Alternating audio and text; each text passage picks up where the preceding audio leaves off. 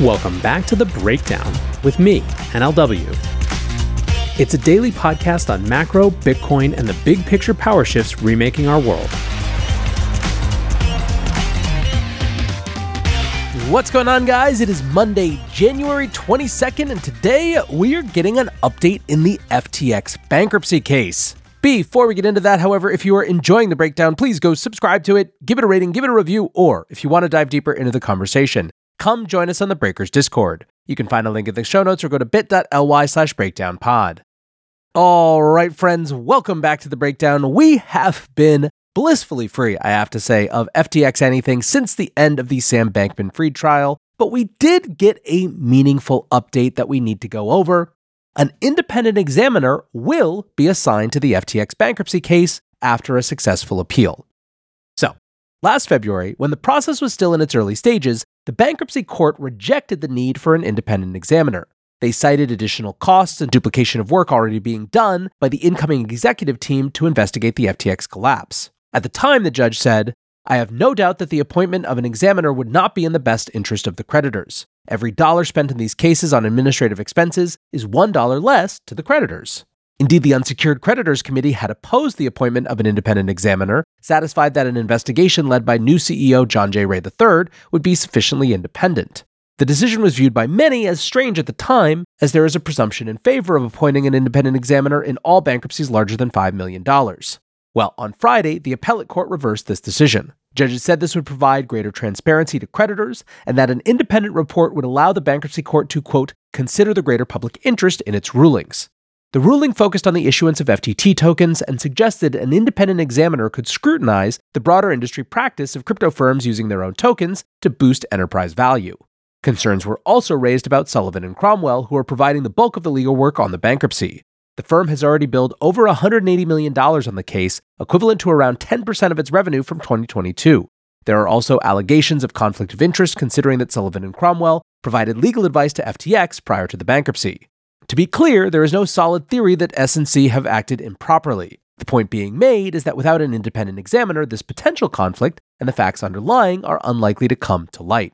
The court emphasized that an examiner must be truly independent of the current bankruptcy team. They specifically noted that the potential that FTX employees who may have engaged in fraud could still remain at FTX Group. There was an emphasis on making the findings public, in contrast to the current internal investigations. Ultimately, the bankruptcy judge will be able to set the budget and scope for this independent investigation, so could prioritize ensuring the process is not delayed. Now, many had expected this is how this would all go down. James Murphy at MetaLawman wrote, "The Third Circuit Court of Appeals has reversed the FTX bankruptcy court's inexplicable refusal to appoint an independent examiner for the FTX bankruptcy.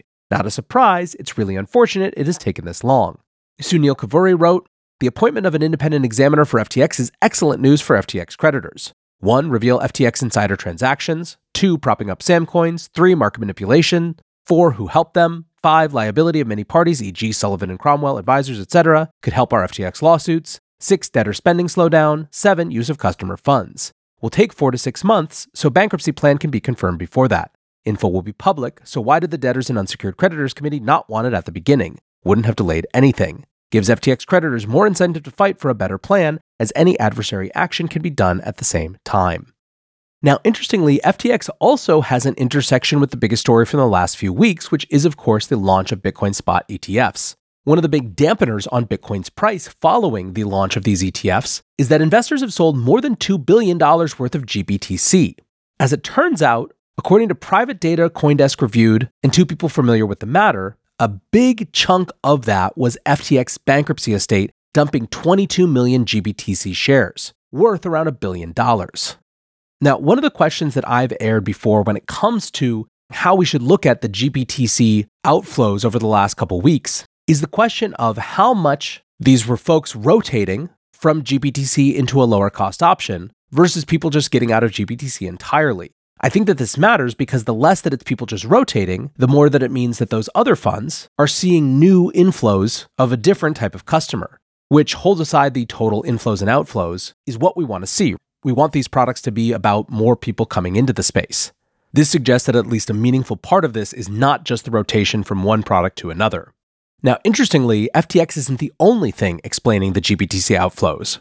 A JP Morgan report released on Friday said that analysts expect further outflows this week, and the report attributed those outflows to traders who had positioned themselves to harvest the GBTC discount and are now closing out their trade.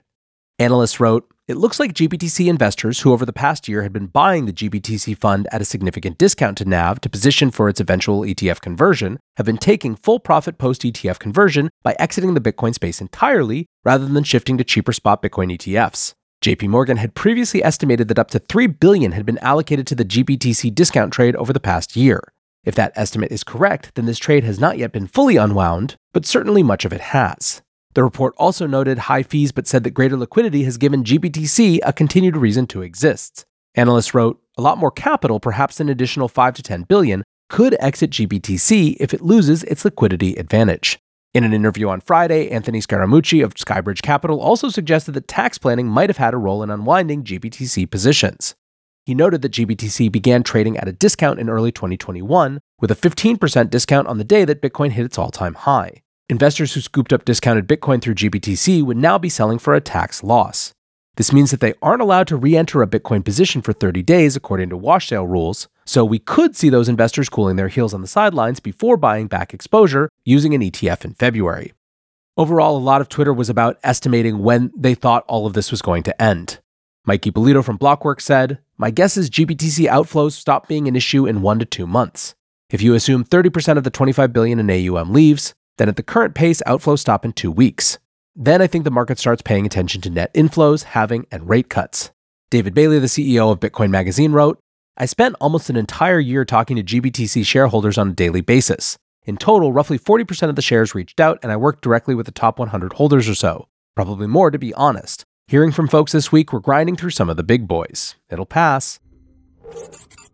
Today's episode is brought to you by Kraken. For far too long, the whole financial system has been standing still. Too slow, only on for certain hours, overly designed for some types of people, but not for others. Crypto, at its best, represents progress. It asks the question, what if? It invites people in instead of leaving them out. It's on 24/7, 365, and moves at the speed of real life. Not everyone believes it. We've got our fair share of detractors, but that's the way it always is when you're building something new. Kraken is a crypto company that has been through the highs and lows of the industry, facing forwards towards progress throughout. And now they're inviting us to see what crypto can be. Learn more at kraken.com/thebreakdown. Disclaimer, not investment advice. Crypto trading involves risk of loss. Cryptocurrency services are provided to U.S. and U.S. territory customers by Payward Ventures Inc., PVI, DBA, Kraken. Now, one of the missing pieces from the ETF launch has been a full suite of derivatives surrounding the products. At the moment, institutional players are limited in their choices to arbitrage the new ETFs, with no options or futures contracts currently available. The Nasdaq and the CBOE have both filed applications last week to launch options markets for the new ETFs. The SEC acknowledged these filings on Friday, opening a public comment period and starting the clock on an approval deadline. Bloomberg ETF analyst James Seyfarth wrote, "The SEC has already acknowledged the 19B4s requesting the ability to trade options on spot Bitcoin ETFs.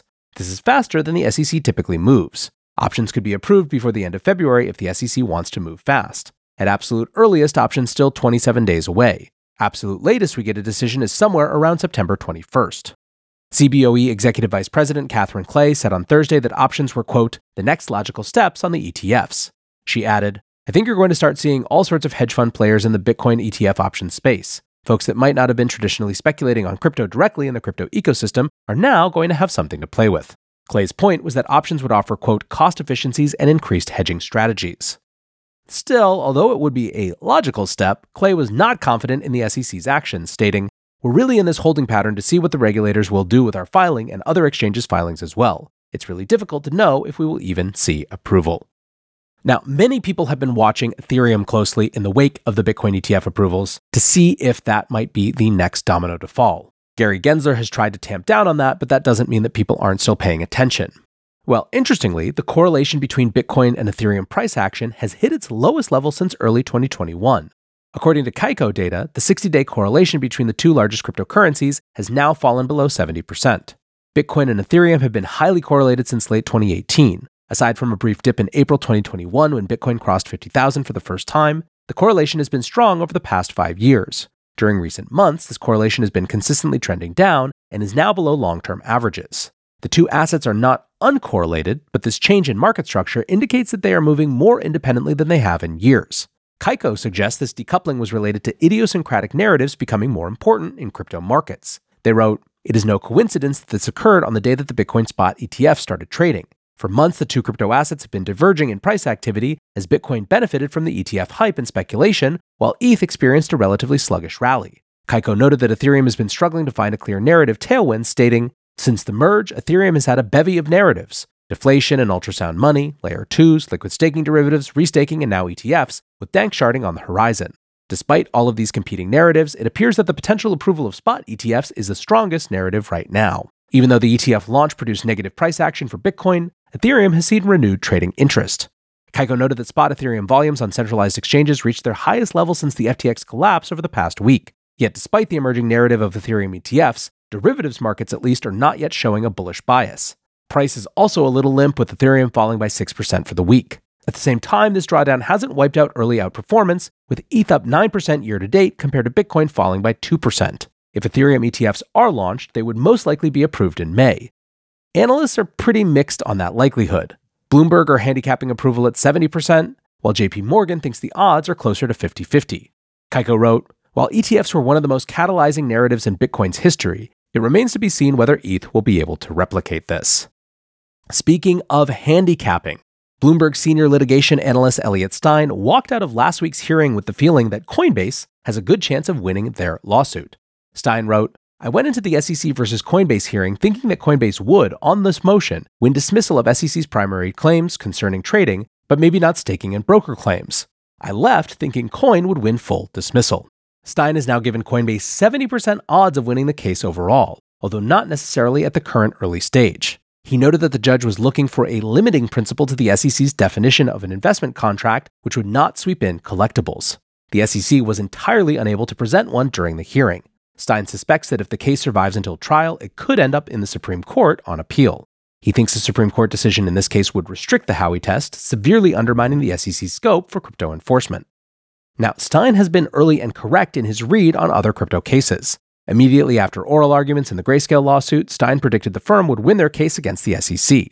He expects a ruling on this motion by next quarter at the latest, noting that this judge is extremely efficient and could provide a decision much sooner. Now, over in another case, Terraform Labs have voluntarily filed for Chapter 11 bankruptcy protection in Delaware court. The Singapore-based company, which launched Terra USD and Luna, has claimed between $100 million and $500 million in both assets and liabilities in preliminary filings. Documents listed disgraced founder Do Kwon as the 92% shareholder in the firm. Chris Amani, CEO of Terraform Labs, said in a statement, "The Terra community and ecosystem have shown unprecedented resilience in the face of adversity, and this action is necessary to allow us to continue working toward our collective goals while resolving the legal challenges that remain outstanding. We have overcome significant challenges before, and against long odds, the ecosystem survived and even grew in new ways post-DPEG. We look forward to successful resolution of the outstanding legal proceedings." Now, the Chapter 11 process could allow Terraform to restructure its debts and relaunch if a suitable resolution could be found to satisfy creditors. Otherwise, a liquidation of the company would be the default outcome. The firm said they intend to honor financial obligations to employees and vendors during the process and do not require additional financing to do so. Still, as stated by Amani, Terraform still has a host of legal issues in front of it. The firm is being sued for securities fraud by the SEC, with an early ruling going against them and a full trial scheduled for March. The judge has already ruled that TUSD and Luna were sold as unregistered securities as part of a broader investment scheme. The remaining issue is whether Terraform used this scheme to defraud investors. Terraform is also facing a class action lawsuit in Singapore, and Terraform's founder Do Kwon is still locked up in Montenegro. He has been battling extradition to the United States for months, but recent legal filings imply he could soon be handed over to the DOJ.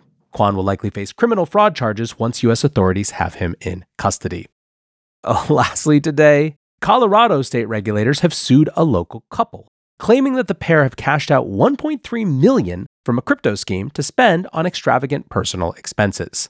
Denver pastor Eli Regalado and his wife allegedly launched a token to sell to their online congregation. Regalado admitted to launching the currency, but said the allegations that the tokens are worthless were based on the fact that there is, quote, no exit for people who have bought.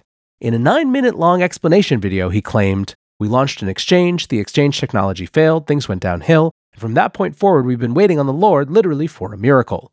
Regalado confirmed that he withdrew $1.3 million from the scheme, but claimed, quote, $500,000 went to the IRS and a few $1,000s went to a home remodel that the Lord told us to do. The CFTC has alleged that the profits were also spent on a Range Rover, jewelry, luxury handbags, cosmetic dentistry, and snowmobile adventures. Regarding the failed platform, Regalado said that he asked the Lord where the liquidity was going to come from, quote, and the Lord said, trust me. He said, we were always under the impression that God was going to provide, that the source was never ending, that God was doing a new thing and we had nothing to worry about. Cointelegraph reporter Tom Mitchell-Hill said, this is truly a next-level breed of grifter. After being charged with fraud, online pastor Eli Regalado admitted to using several $100,000 in investor funds to finance home renovations. More simply, Hawkwood wrote, and the Lord told us to rug liquidity to install hardwood flooring. Crazy times out there, friends. Watch out and stay safe. One more big thank you to my sponsor for today's show, Kraken. Go to kraken.com and see what crypto can be. And of course, until next time, be safe and take care of each other. Peace.